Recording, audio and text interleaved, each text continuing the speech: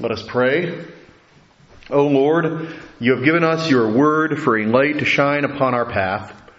Grant us so to meditate on that word and to follow its teaching that we may find in it the light that shines more and more until that perfect day. Through Jesus Christ our Lord. Amen. And again, thank you for coming tonight for the series through the letter of to the Romans. Tonight's reading is from the second chapter, verses 1 to 16. Listen to the word of God. Therefore, you have no excuse, O man, every one of you who judges. For in passing judgment on another, you condemn yourself, because you, the judge, practice the very same things. We know that the judgment of God rightly falls on those who practice such things. Do you suppose, O man, you who would judge those who practice such things and yet do them yourself, that you will escape the judgment of God? Or do you presume on the riches of his kindness and forbearance and patience, not knowing that God's kindness is meant to lead you to repentance? But because of your hard and impenitent heart, you are storing up wrath for yourself on the day of wrath when God's righteous judgment will be revealed. He will tender to each one according to his works. To those who by patience and well-doing seek for glory and honor and immortality, he will give eternal life. But for those who are self-seeking and who do not obey the truth, but obey unrighteousness, there will be wrath and fury. There will be tribulation and distress for every human being who does evil, the Jew first and also the Greek. But glory and honor and peace for everyone who does good, the Jew first and also the Greek. For God shows no partiality. For all who have sinned without the law will perish without the law, and all who have sinned under the law will be judged by the law. For it is not the hearers of the law who are righteous before God, but the doers of the law who will be justified. For when Gentiles who do not have the law, by nature do what the law requires, they are a law to themselves, even though they do not have the law. They show that the work of the law is written on their hearts, while their conscience also bears witness, and their conflicting thoughts accuse or even excuse them on that day when, according to my gospel, God judges the secrets of men by Christ Jesus. This is the word of our Lord. Thanks be to God. Well, 2 weeks ago, if you remember, the message addressed Paul's warning about God's judgment on primarily the Gentiles. They know God through revelation and moral law, but so many of them have turned away from that knowledge and they chose to practice idolatry and immorality. They suppressed the truth that they knew. And so as a result, God gave them up to sinful passions, and they suffered the consequence of his permissive wrath. And that means being left to one's own desires without God in your life. Now that may seem like freedom to some people, but in reality, it is slavery to sin, and it is a terrible punishment. And the consequences to people are devastating, certainly over the long term.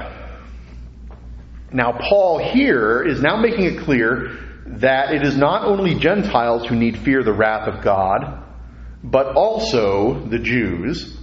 And he sets out the reasons why. He explains that their predicament is also quite dire. Now, when I was reading up for this sermon, I was really taken by some of the interpretations of Karl Barth in his classic commentary on Romans, almost 100 years old, the first edition. Now, I've referred in small part to his commentary before tonight, but on this passage, I feel that what he says is so relevant for us today that I'm going to let him speak for more of the exposition. Now, let me say a word about his perspective before I share some of this. His theology really emphasized the otherness of God and the total lostness of humanity without God. It's quite possible that Barth overdid the emphasis on the otherness of God. But this emphasis is a useful corrective, I'd say both in his time and now. There has been a tendency, I would say, in both mainline and evangelical churches to domesticate God. God, certainly in the person of Jesus Christ, is seen as non-threatening and rather tame. He will give us what we need and desire. He will not cast us into the outer darkness. He is friendly. He is, very much non-threatening. He certainly fits our human categories rather neatly, whatever categories we may have. And this applies somewhat to, say, ideology. On the right, more or less, God may be seen as an advocate of American nationalism. On the left, God may be seen as an advocate of social justice and is totally cool with your choices in life. And those are certainly oversimplifications, but I think there's some basis in reality for them. And that even goes beyond the sort of political categories I've mentioned. Any kind of ecclesiology, any kind of theology, any kind of system of thought about the relationship between God and man, well, all of those things have some human influence. And so as such, they are prone to some error, and thus they cannot save. And so that is where the whole idea of the otherness of God comes into play. And I'll share with you some of what Barth wrote on some of these verses. What does he say? For example, the first part of the first verse is, "Therefore you have no excuse, O man, every one of you who judges." And as Barth says, "Those who do not know the unknown God have neither occasion nor possibility of lifting themselves up. So it is also with those who know him. For they too are men. They too belong to the world of time. There is no human righteousness by which men can escape the wrath of God. There is no magnificent temporality of this world which can justify men before God. There is no arrangement of affairs or deportment of behavior, no disposition of mind or depth of feeling, no intuition or understanding, which is by its own virtue pleasing to God. Men are men, and they belong to the world of men. That which is born of a flesh is flesh. Every concrete and tangible thing belongs within the order of time. Everything which emerges in men and which owes its form and expansion to them is always and everywhere, and as such, ungodly and unclean. And the kingdom of men is without exception never the kingdom of God." And so that serves, well, in the time of Paul, that would serve as a very good corrective to the idea that Jews had, that because they were given the law and because of the customs they practiced, they are therefore righteous before God. And without an encounter with God in the human heart, and without that great kind of crisis that we come to, where we realize we are sinners without hope and we come to God and ask for his mercy, well, that cannot save us. So just as it was true for the Jews of the time, so it's true also for people who belong to a specific church. Belonging to a specific church and doing the rituals and customs of the church cannot save us, because even the church is also in the world. The church is subject to time. The church is in the world of men. And so even following the laws of the church cannot save. That's kind of the radical message that Barth offers. Now, also in verse 1, Paul writes, "For in passing judgment on another, you condemn yourself." And so again, you may belong again to a certain church. You adhere to certain teachings. You behave in a certain way. And you whoever you is. I don't mean you sitting here necessarily, but you anywhere. You may feel that you have the right to judge others. But in so doing so, you condemn yourself, because all of those things that we just mentioned cannot possibly save. And so if we are Presbyterians and we judge Baptists, or Baptists judge Presbyterians, or one branch of Christianity judges another branch, or in fact even judges those who are not Christian, we are indeed piling up condemnation for ourselves, just as it was for the Jews of the time. They thought they had the answers, they thought they had the righteousness of God, but they didn't, and neither do we. We can never possess it. It's not something that belongs to us naturally. It is something that is graciously given to us, yes, but it is not something that we can go out and earn and have, no matter what we do, no matter what we believe. And again, a radical message, although I happen to think it is the true one. And here it is again. You, the judge, practice the very same things. In other words, the very same things that you condemn other people for. And again, Barth says, what is true for the generality of men is true also of the men of God. As men, they do not differ from other men. There is no fragment or epoch of history which can be pronounced divine. The whole history of the church and of all religion takes place in this world. And so, what is called the history of our salvation is not an event in the midst of other events, but is nothing less than the crisis of all history. There are no saints in the midst of a company of sinners, for where men have claimed to be saints, they are thereby marked as not saints. Their criticism and invective and indictment of the world inevitably place them, unless they be themselves its object, within the course of this world and betray that they are of it. And this is as true of Paul, the prophet and apostle of the kingdom of God, and of Jeremiah, as it is of Luther, Kierkegaard, and Blumhardt. It applies to St. Francis and it applies to Tolstoy. Everything human swims with the stream, either with vehement protest or with easy accommodation, even when it appears to hover above it or to engage in conflict with it. The power of righteousness applies only to God and has only God. It comes only from God. Excuse me. I'm going to skip ahead to verse 3, which says, verse 2 just confirms what we've been saying. We know that the judgment of God rightly falls on those who practice such things. So in other words, people who commit sins, and everybody commits sins. Again, it doesn't matter what particular branch of the church you belong to, or even if you belong to the church at all, you commit sins, and so the righteousness and the judgment of God fall upon you. But then we look at verse 3, do you suppose, O man, you who judge those who practice such things and yet do them yourself, that you will escape the judgment of God? And so, from Barth again, the reckoning of the righteousness of men is false. It contains there, moreover, a false entry. Thou hast credited to thine own account that which belongs to God. What God has given thee, thou hast accounted a human possibility and achievement.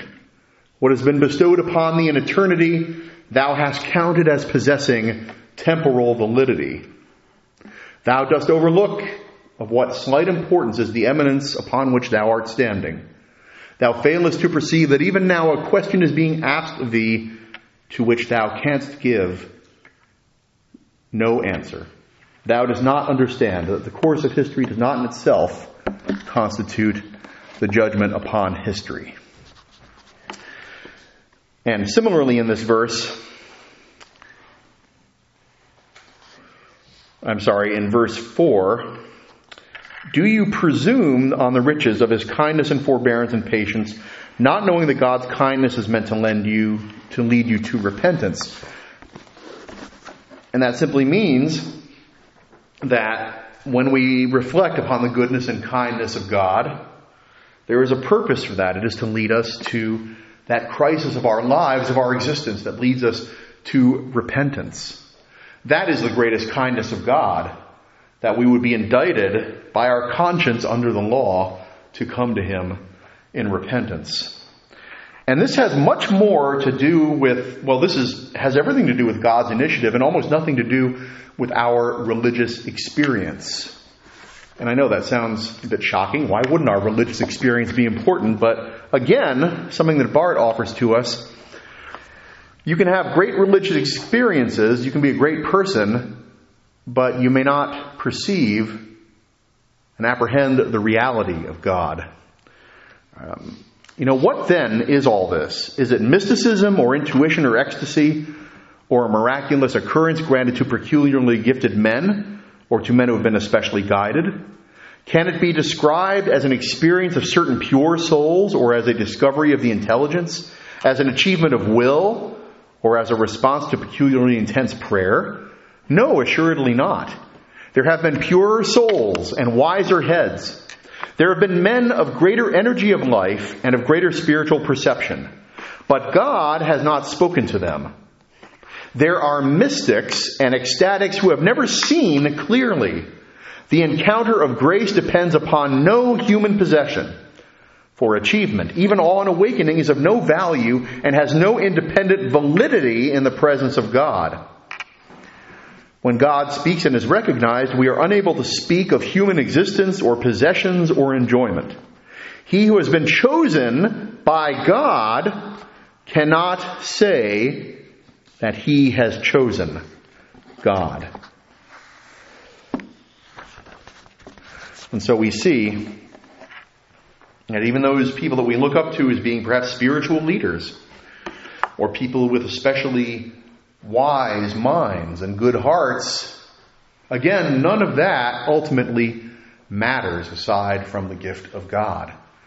And that is quite an extraordinary and radical teaching because, we may think to ourselves, well, all right, things like greed and materialism and all of that, those can't save us, those things of the world. But here, Karl Barth is saying that even things that we consider good cannot save us.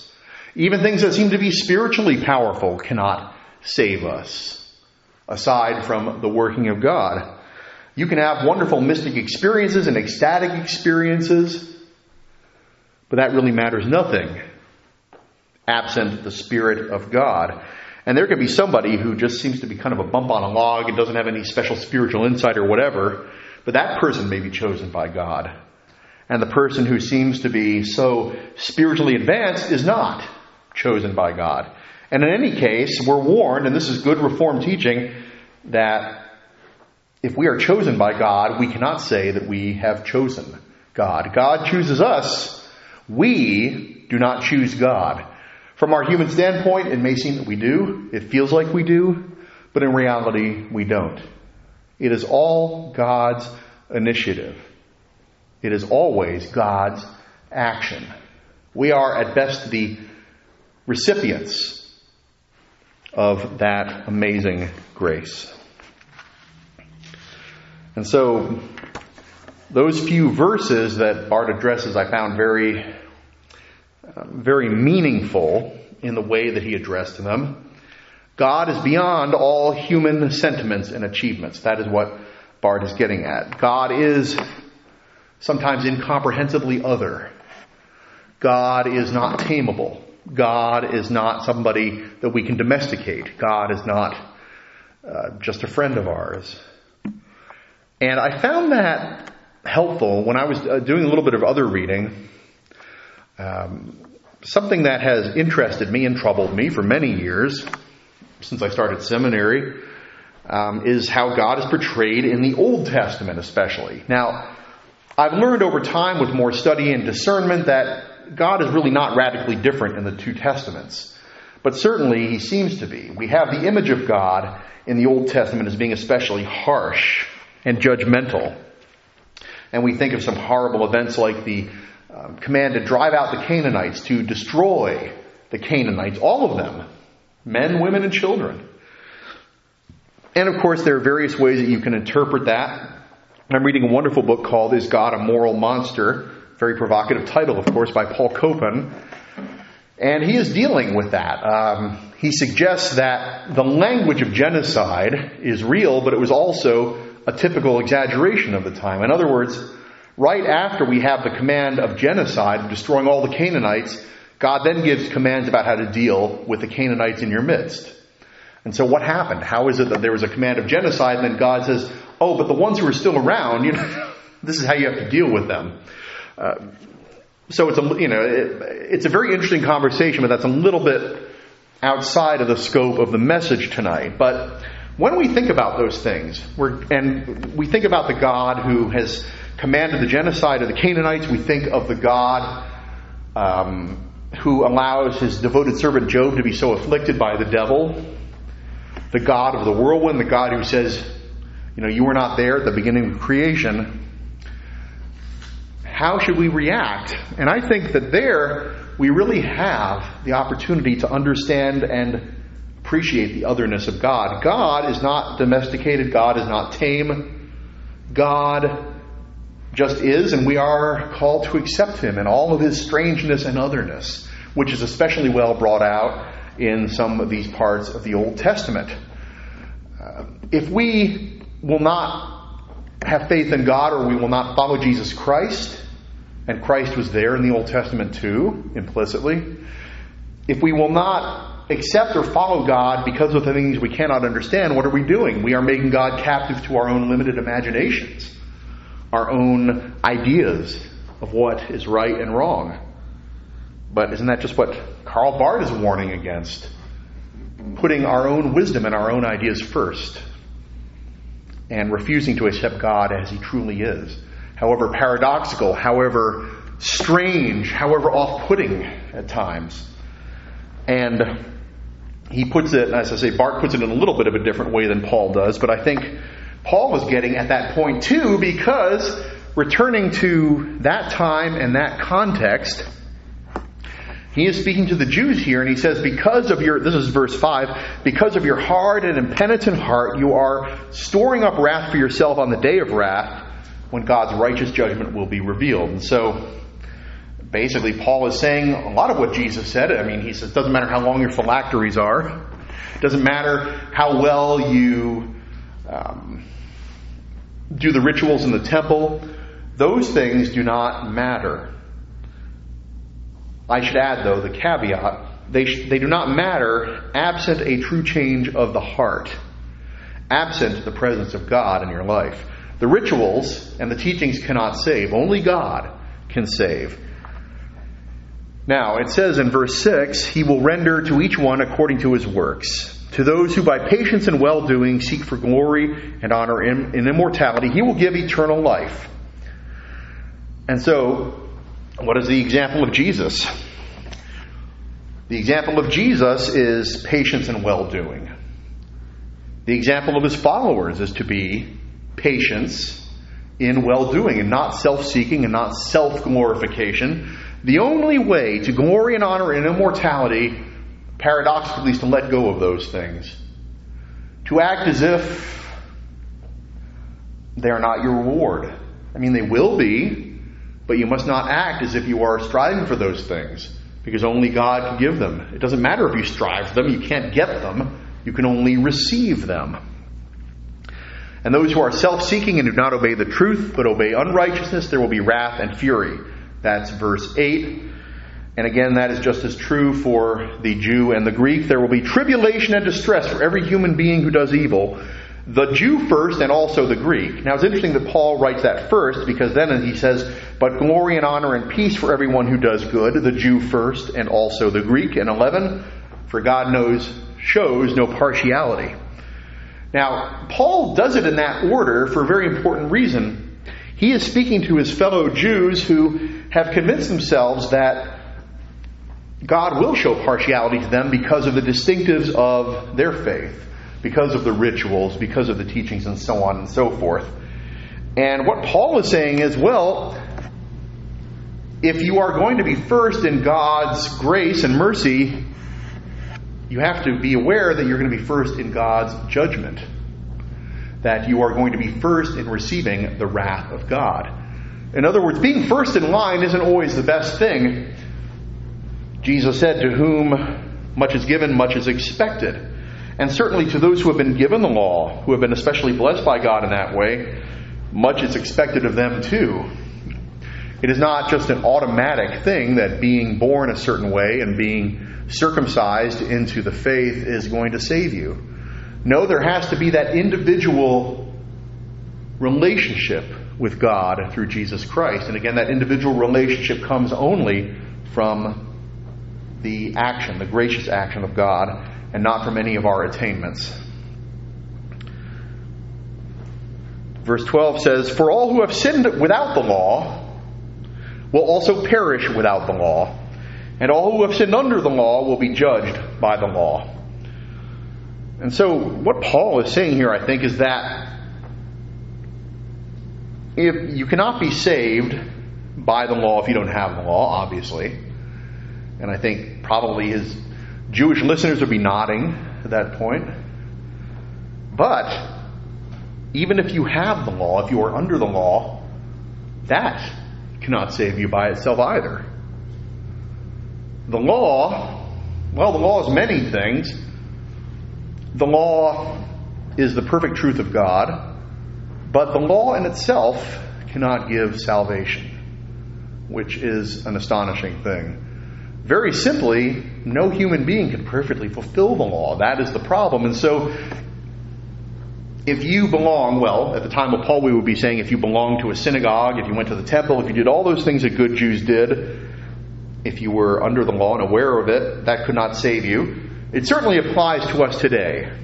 At the risk of repeating myself, if you belong to a church, if you do what the church says, if you do what is required, those things cannot save you either. And never, ever, ever look at those who do not do those things and judge them, because you also are being judged. And again, in that same vein, Paul says in verse 13, "For it is not the hearers of the law who are righteous before God, but the doers of the law who will be justified." And then he says, even more provocatively, I think, for Jews hearing this, "For when Gentiles who do not have the law, by nature do what the law requires, they are a law to themselves, even though they do not have the law." And so Paul's going even further. He's not only saying that knowing the law will not save you, but he even says, even if you don't know the law as it is set out in the rituals and the teachings of Judaism, even if you don't know those things, you actually can be saved. God can and will save you. The law is written on your heart, and that is such an important thing. For the law to be written on our heart, it means that we have that amazing relationship with God through Jesus Christ that comes from God's own initiative. It is such a greater thing than trying in our miserable human way to fulfill the requirements of the law that we just cannot really compare them.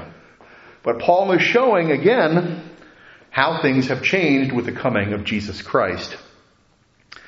And so they show that the work of the law is written on their hearts, while their conscience also bears witness, and their conflicting thoughts accuse or even excuse them on that day when, according to my gospel, God judges the secrets of men by Christ Jesus. And again, it all comes down to accepting that we cannot save ourselves. It comes to accepting that only through the gracious act of God, through Jesus Christ, can anyone be saved.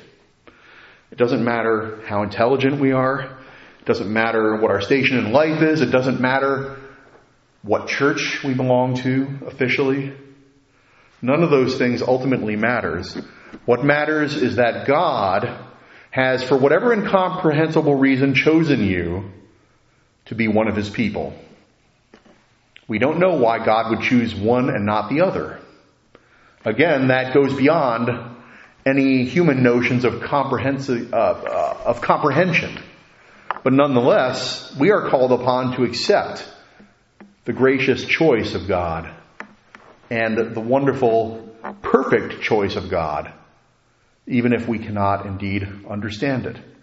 We're not always called upon to understand everything, but we are called upon to accept the initiative of God. And so I offer all of that to you tonight in the name of the Father and of the Son and of the Holy Spirit. Amen.